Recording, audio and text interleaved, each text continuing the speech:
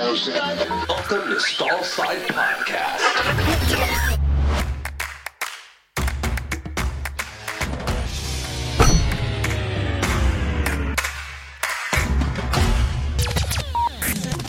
Bart, how's it going today? Pete, I'm glad to be in here today. It's because it's been a rough day. People are picking on me a little bit today, and I'm glad to have the comfort, a safe place to land here.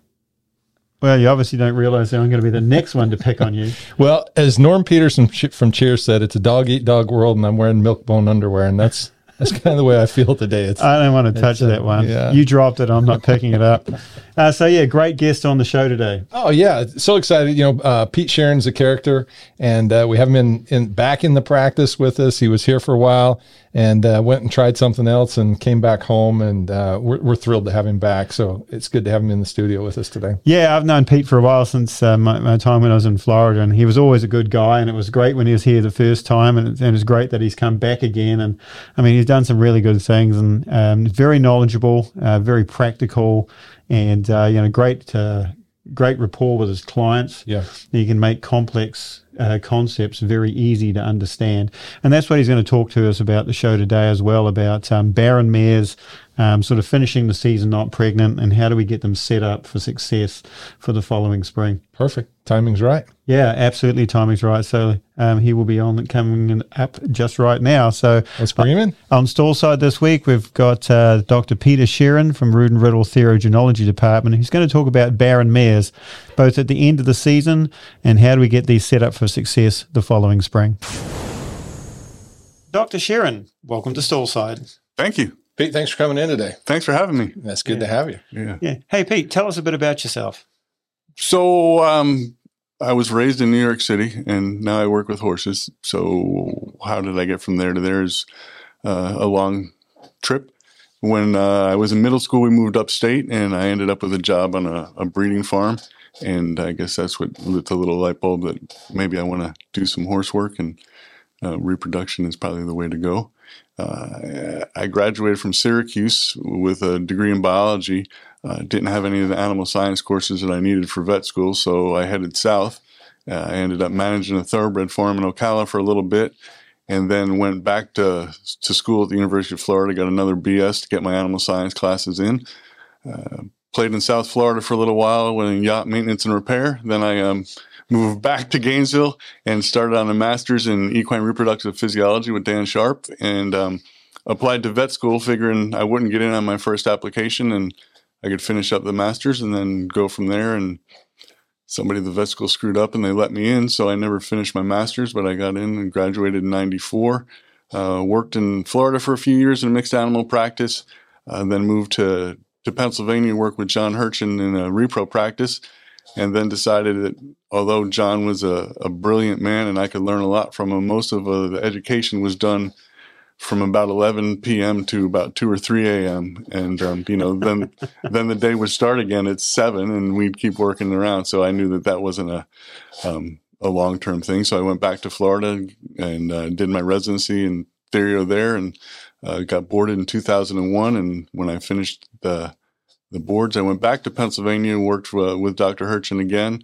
And then Dr. LeBlanc was here, and they were looking for another therogenologist, and she put my name in the hat. And I got a phone call from Dr. Riddle completely out of the blue, and came down and interviewed, met everybody here, and came here and worked here for 10 years. And then Dr. Hirchin passed away. He had a heart attack delivering a foal.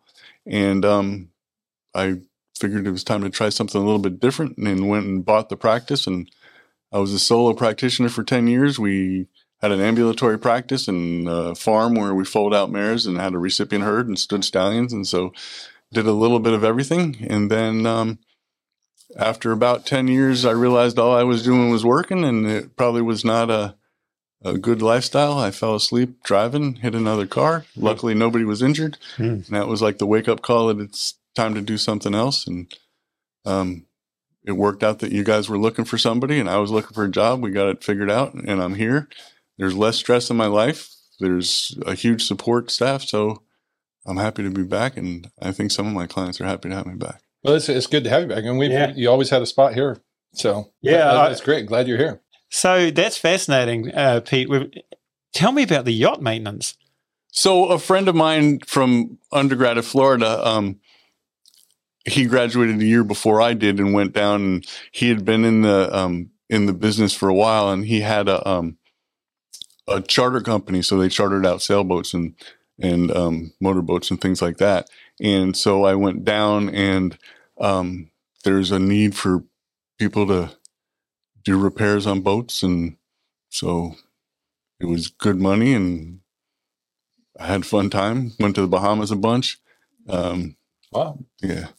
The downside was that I was exposed to a lot of toxic chemicals during the day, the stuff we're using with. And then I probably consumed a little bit too much alcohol in the evening and realized that that's, I can only do that for so long. The money was nice, but it wasn't a good lifestyle for me. So that's why I ended up going back to. Did you have the mustache then too?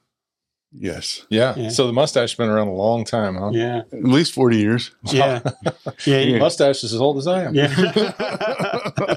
Yeah. Well, you'll know who to actually fix the sort of Barber family cruise line. Oh, yeah. The Rudin Riddle yacht. Yeah, the yacht. Yeah, you're exactly. Honorary repairman. Hey, so I've got a question. It seems like you were into the reproduction long before you, as early as you started into the horses. What's the fascination there? I think it's just cool. The thing that we get to do is help Mother Nature, and then we get to see the end product, right? And then we can follow that end product. It's like the sale going on now at Fasig-Tipton, the standardbred sale. So we were there last night for the yearling sale, and my wife and one of my daughters was with me, and we were going through the catalog, and it's like, well, we helped make that one. We helped make that one. Yeah, I know that mare, and it's really cool. And then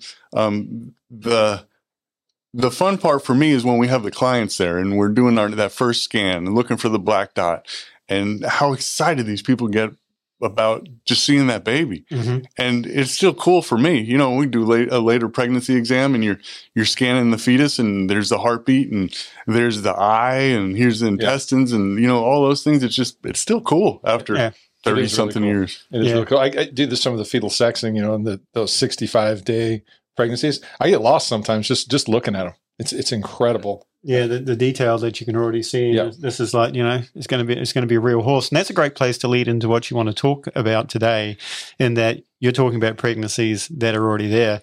Back us up a little bit and talk about the mares that are having problem getting to that point. So we're going to talk a little bit about barren mare management. And I think, the barren mare, there's two times to look at them. One is at the end of the breeding season, when you've tried all season and they're not pregnant. And then the next window to look at is the beginning of the breeding season, when you're trying to get those mares ready to get them bred. So with the barren mare at the end of the breeding season, you have to figure out why the mare's not pregnant, obviously.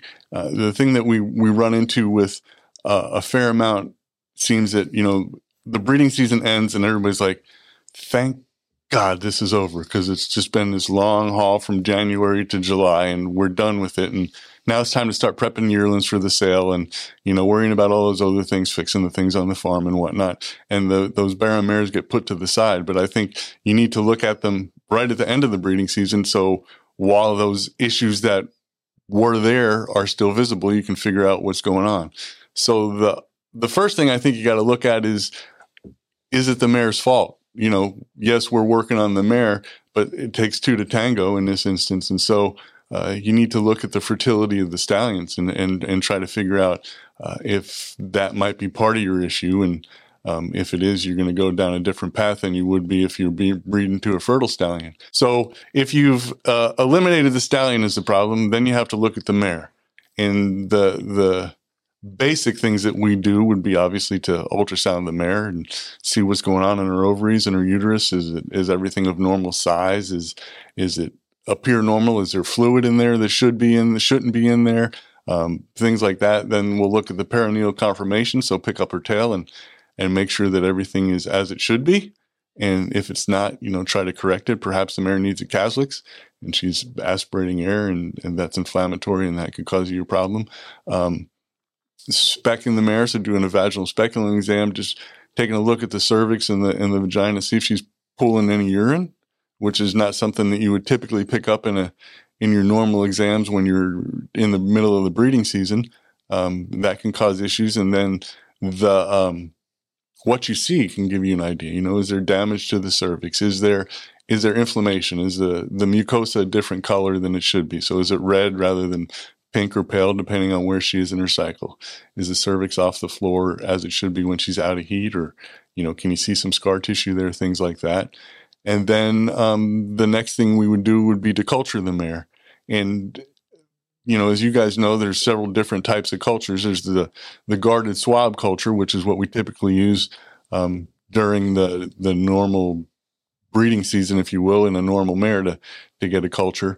But there's also with the small volume lavage, where we'll insert a catheter into the cervix and fill the uterus with fluid, massage the uterus and recover that fluid. And that's a more sensitive way to culture the mare, because that fluid covers the entire uterus. With the swab culture, you're just getting a sample of a small area. And in a mare that has a widespread problem, you know, a widespread infection, well, the swab will pick that up easier. But in some mares, there's issues with where the infection is located. They may have what we call a biofilm, a layer covering the bacteria so they don't show up on a swab, or it may be a localized infection in the tip of a horn or the base of a horn where the swab's not going to reach. So the smaller volume lavage will help cover that, and we'll get a sample of the entire uterus. So it's more of a sensitive sampling issue. The downside of the small volume lavage is that there's a potential for contamination. And so we have to sort out what we get as our results. So in addition to doing a culture, every time we do a culture, we do a cytology as well.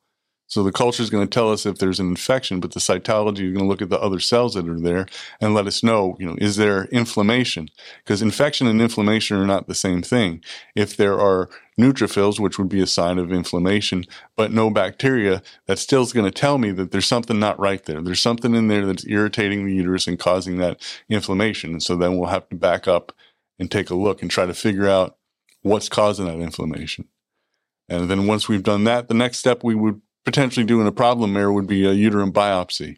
And so we'll take the biopsy rod through the cervix and obtain a piece of the tissue of the endometrium and send that off to the lab and get it prepared. And then we get them back and we read our own biopsies here. So the theriogenologists will all look at the sample under the microscope, and we're looking for inflammation and scar tissue.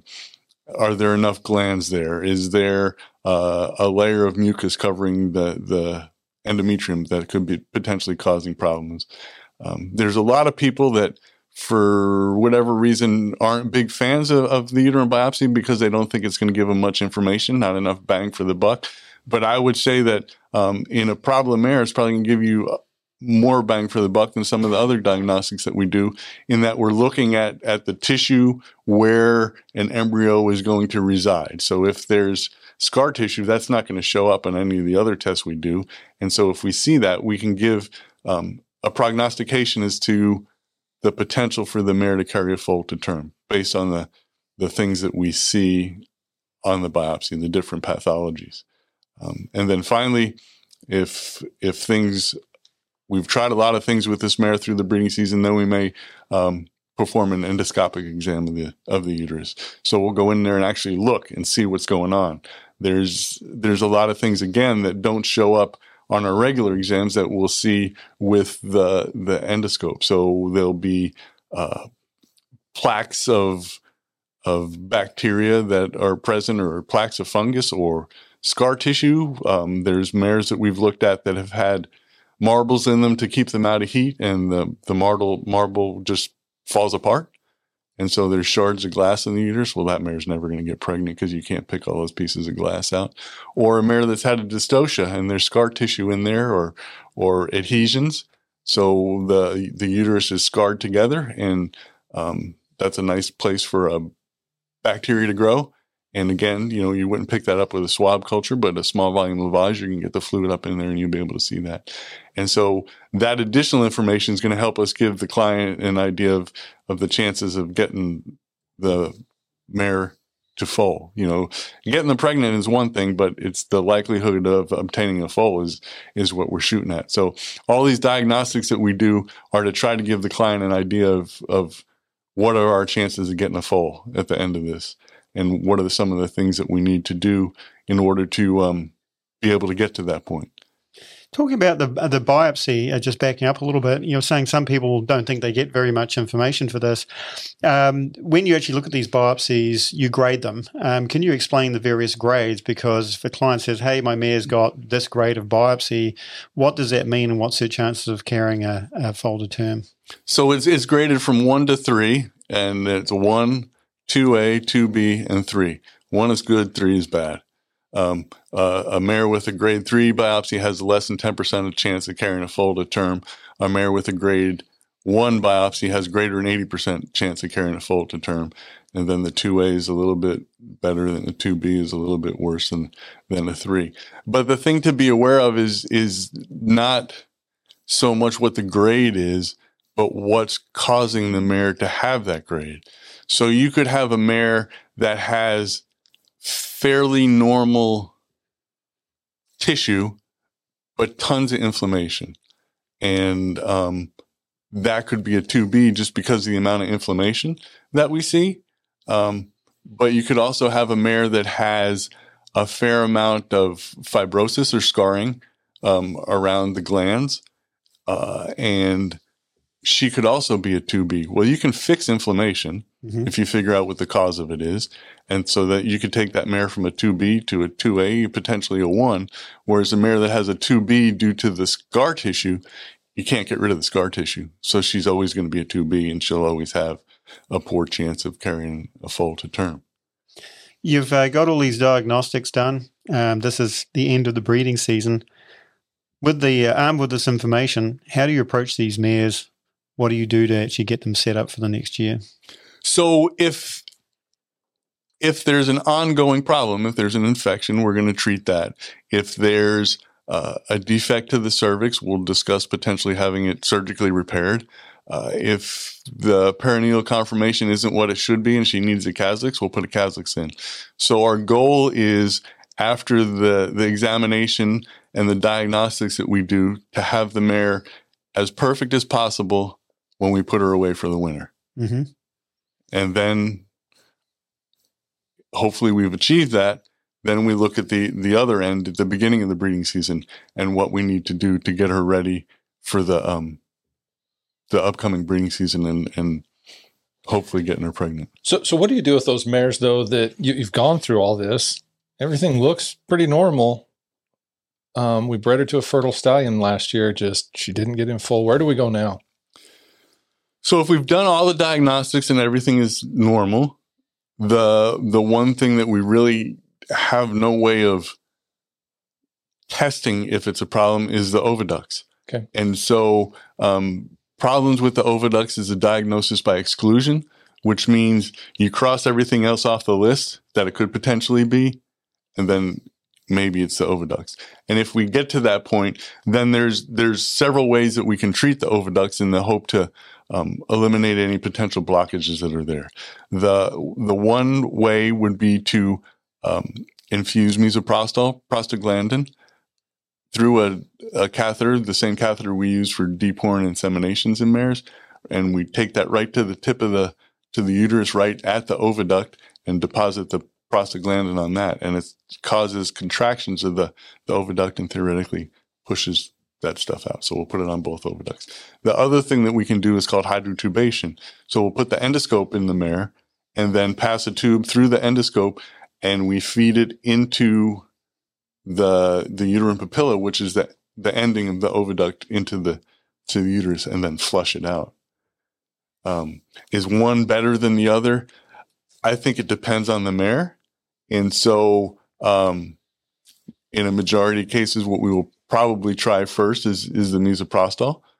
It's relatively easy to do and a little bit less expensive than the endoscope. The other thing that we could potentially do, though, is if we have the mare in and we're doing the workup for her, and the referring veterinarian has done a lot of this stuff through the breeding season, then maybe when we scope her, we flush her oviducts at the same time. Yeah. While she's in the shop, kind of thing. Take care of that. And I know that used to get poo-pooed quite a bit, that people say they really don't get their oviducts blocked, but it's very real, because we've had a number of mares that nothing else is working on. You flush them and gosh, they get in full Yep. bang, just like that. So it's a very real thing. Are they?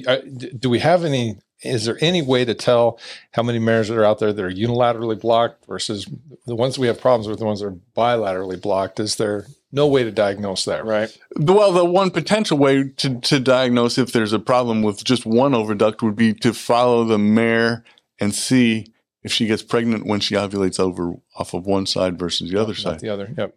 You know, that'd be about the only way to rule it out. I mean, there's some tests that you can do. You can squirt dye or colored beads on the ovaries, and when she ovulates, then flush her uterus and see, you put one color on one side with another color on the other side, and then flush her uterus and see if you recover, do you recover beads and do you recover one color or both colors?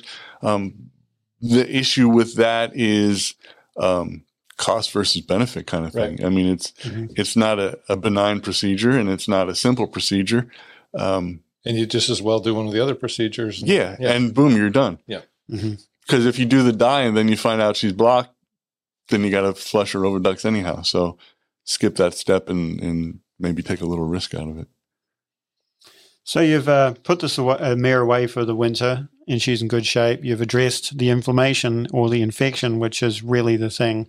Scar tissue, maybe you can talk a little bit about what can be done about that, if anything, when you bring these mares back in towards the start of the next season. So you put her away as good as you could for the winter.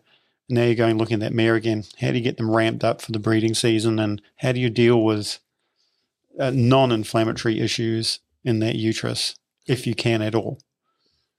So the first things that we'll do is try to get the clients to put the mare under light. So starting right after Thanksgiving, under lights until 11 p.m. So under lights means if she's in the barn, the light in the stall needs to be bright enough to read a newspaper with your back to the light source.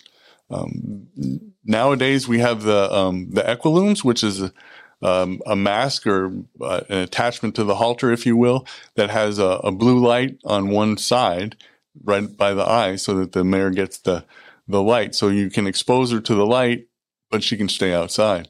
So then you decrease your labor input and the costs of the bedding in the stall and things like that. The one thing to remember, though, is that to ease them into transition, it's not just a light thing. It's also a temperature thing. So if they're going to be outside with the mask on, you might consider putting them a blanket on them, depending on the environment that you're in. If you're in Florida versus New York, there's going to be a huge difference there. And then the other thing would be nutrition. So you want the mare to be gaining in a positive plane of nutrition rather than in a negative nutritional plane to do that. And so we know that the lights take about 60 days to have their effect. So what we're doing with the lights is faking the mare out and telling her that the breeding season, that the season has changed already, and we advance the breeding season. So in a mare that was not under lights, that was in normal ambient conditions, they'll typically start to cycle in this area the end of March, beginning of April by themselves. So what we've done with the lights is we take the breeding season, because the breeding season is fixed in length, and we've picked it up and we've moved it. So they'll start cycling sooner, but they'll quit cycling sooner as well. Luckily, it drags past the end of the breeding season, so we're okay from that point of view. But if you're breeding a horse that's not of the ones that follow the typical breeding seasons, that end July 1st or July 15th or whatever, then you have to worry about when you get to the end of July or into August, is the mare going to shut down on you, kind of thing. So, once we've had them under lights for about 60 days, then we'll take a look at them to see if they're cycling. And if they are, then at that point, we're going to culture them again to make sure that we did what we thought we did, and that they're still clean, or that they didn't pick anything up over the winter. And then again, following them to see where they are in their cycles. So I personally like to let these barren mares go through one cycle on their own before I try to breed them, so that I know she's had an ovulation. Versus, with the big push for getting the mare's bred as early as possible, so you have the foals born as close to January 1st as possible. Lots of times we'll follow those mares, and she may not have ovulated, but we're going to get her bred because she's got a decent sized follicle, the shed's open, that sort of thing. And I think with the barren mares, we know they've had a problem. We want everything to be as perfect as possible. So if this follicle that you're following it may be the first one they're going to ovulate that year, but they don't ovulate it as precisely as they will for subsequent ones. So you may breed her with a 35 or a 40 millimeter follicle because she's in good heat, but instead of ovulating in 2 days, it's going to take her 4 days. So then you got to cover her again. So you're putting more semen into the uterus. So you're inflaming the uterus, aggravating the uterus, and that's a big giant step back for a barren mare. For a maiden mare or a mare that wasn't pregnant because she foaled late and you didn't breed her, that's a different situation than these barren mares that have problems, and we know that they have problems, so we want to minimize anything that we can minimize to prevent us from starting off with an issue. Because with these mares that have the issues, you only have a couple of shots at them. Mm-hmm. If you start going 3-4 cycles, you're back to where you were the previous year, and it's going to be hard to get a pregnancy. And then you were talking about the biopsy. So what can we do for these mares that have excessive scar tissue? Unfortunately, there's not a lot you can do. If it happens to be a non-thoroughbred, you can do embryo transfer.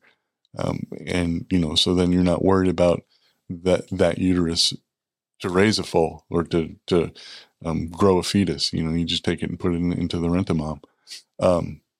So there's that option. But with the thoroughbreds, if they've got a lot of scar tissue, the odds of carrying a foal to term are decreased. And then you just have to have that conversation with your client as to, you're going to put some money into this, or you're willing to take the risk. Because there's no guarantee in reproduction, but if she's got problems, your chances are going to be lower, and are they willing to give it a shot? Because, about the only time you can say she's got no chance to get pregnant is if her cervix is scarred completely shut and you can't get semen in there. But if she's a 2B, and so she's got a 20 to 30% chance of carrying a foal to term, well, there's a chance. And so then perhaps they're willing to try. Again, it depends on the clients and their pocketbook and how badly they want a foal out of that mare. How do they get to the point where they have the scar tissue? You talked about infection and inflammation, and potentially that can happen. Is there anything else that happens to these mares that causes scar tissue, or is this just a wear and tear and an age thing? Well, there's a multitude of potential causes. So, yeah, the wear and tear, chronic inflammation. So we can see this scarring in older maiden mares. Mares that have, raced till they're 5 or 6. The issue with those older maiden mares, biologically they're not old, but reproductively they are, is their cervix. So when a mare's in heat, their cervix is supposed to open up. It lets sperm get in, but it lets all the inflammatory products get out. And so the older maiden mares, things don't relax as they should. When the mare's in heat, she produces fluid. She's supposed to do that. And then with the cervix being relaxed, she can kick it out, or the lymphatic system will help drain it. If the cervix doesn't open up and there's fluid, the fluid causes irritation. Irritation results in the production of more fluid, and you just start this vicious cycle. And so you can have this older maiden mare that has not had anything put into her uterus other than the chronic issues of the fluid. So she's just had chronic inflammation for years. That can cause scar tissue. Focal scar tissue, so in a local spot, could be due to trauma from foaling. The other thing is things that are put into the uterus can cause scarring. So there's tons of things that you can put in the uterus. There's also things that you probably shouldn't put in the uterus. And a lot of those things are found out by trial and error. You see the kinds of reactions that mares have to different treatments. Like, for example, infusing a mare with Genesin. So the antibiotic Genesin is pretty acidic and cause a pretty profound response to the mare. But what we do is we buffer it. So we add sodium bicarbonate to it to raise the pH so that it's not as acidic and the uterus tolerates it better.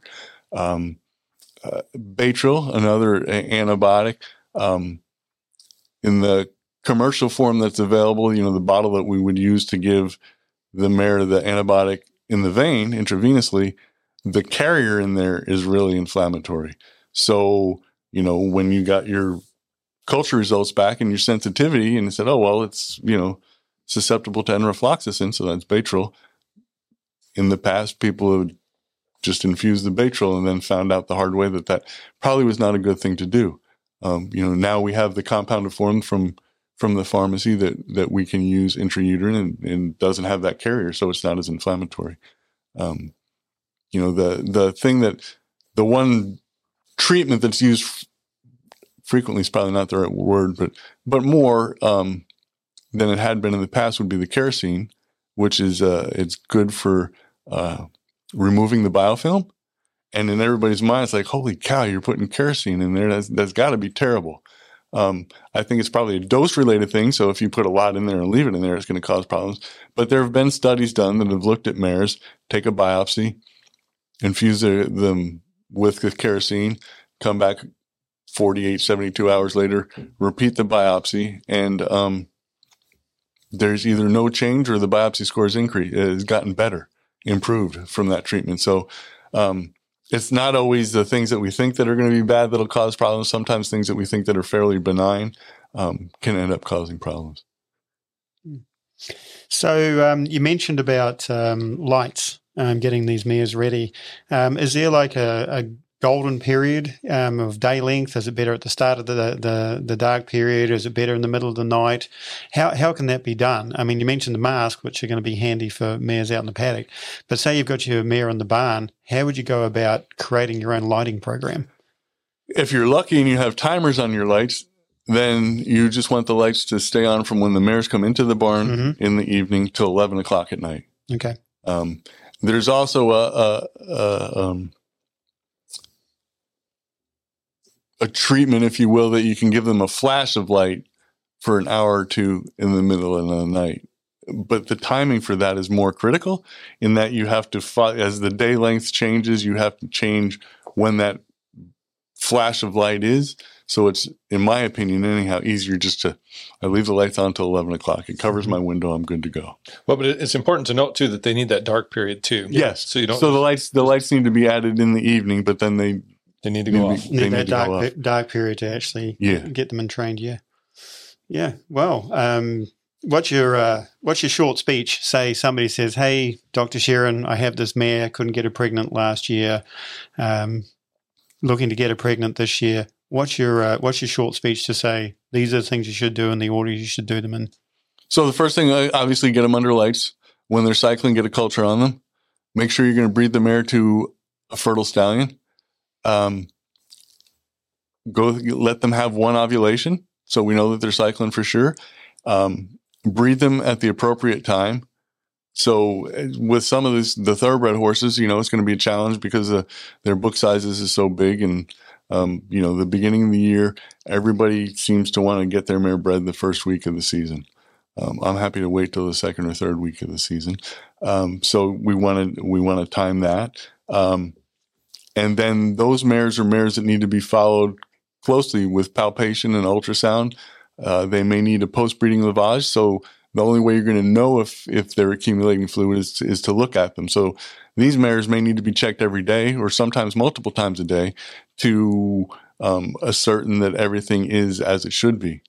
The one thing that I didn't talk about before is programming mares. So you can put them under a regime of progesterone and estradiol, daily injections for 11 days. You give them a dose of prostaglandin at the end, and they should be ready to be bred in 8 to 10 days. And I think that that's fine for maiden mares and mares that have not had problems, but I would try to stay away from it with problem mares because, again, you're tweaking things a little bit and you're sort of playing with Mother Nature some. And I think if these mares, if we can have them cycle on their own and do everything on their own and come at it just at that right time, hopefully one time, then you're going to be way ahead of the game. Yeah. And you've talked about a lot of manipulations that you're doing to these mares, and that's going to cost money. But for me, it's not the cost of getting the mare pregnant; it's the cost of not having her pregnant. Right. And I think people don't really appreciate what it costs them to maintain that mare, to have bought the mare, and all the other health costs and management costs that are associated with having that mare. Oh, they appreciate it. Yeah. We hear all about it if they don't get pregnant. If they right, don't get Pete? pregnant. But again, on the other side, they've got to be prepared to invest in getting that mare pregnant. Now, most mares, hey, they're great. It's a fertile animal, but the ones on the margin are the ones where people make their profit. So they've got to be prepared to actually spend money on the things you've talked about, because the cost of having a not pregnant is greater. And yeah, I know you hear about it, but that's why you're there working your hardest to get them pregnant, because you're there to make money for your client. Yeah. So you have to put that effort in that first cycle. And so, maybe we're checking the mare more than they think that we should check the mare, but in the instances where problems flare up, we can nip them in the bud sooner rather than later and be ahead of the game. Yeah. Pete, that's great. It's been a really good talk through your approach to problem mares at the end of the season and getting them ready for the next one. Pete, so glad you're back. I'm glad to be back. I tell you what, it's good to be here. Yeah. I know I'm happy being here. My wife's happy to be back in town. So it's a good thing. And I mean, this is a great place to work. Obviously, you guys know you've been here forever. So best. Yeah, it was always strange. When you were first here, I'd hear your voice on the overhead, and then there was this gap, and all of a sudden you were back on the overhead again. They were calling for us. Says, where did 10 years go? I just stepped through this portal in time, and all of a sudden I'd gone to the future, and Pete was back. So it was good. So that's Stall Side for this week. We've been talking to Dr. Pete Sheeran of Rood and Riddle Therogenology Service, talking about problem mares, finishing up the season, and getting ready for the next one. See you next time.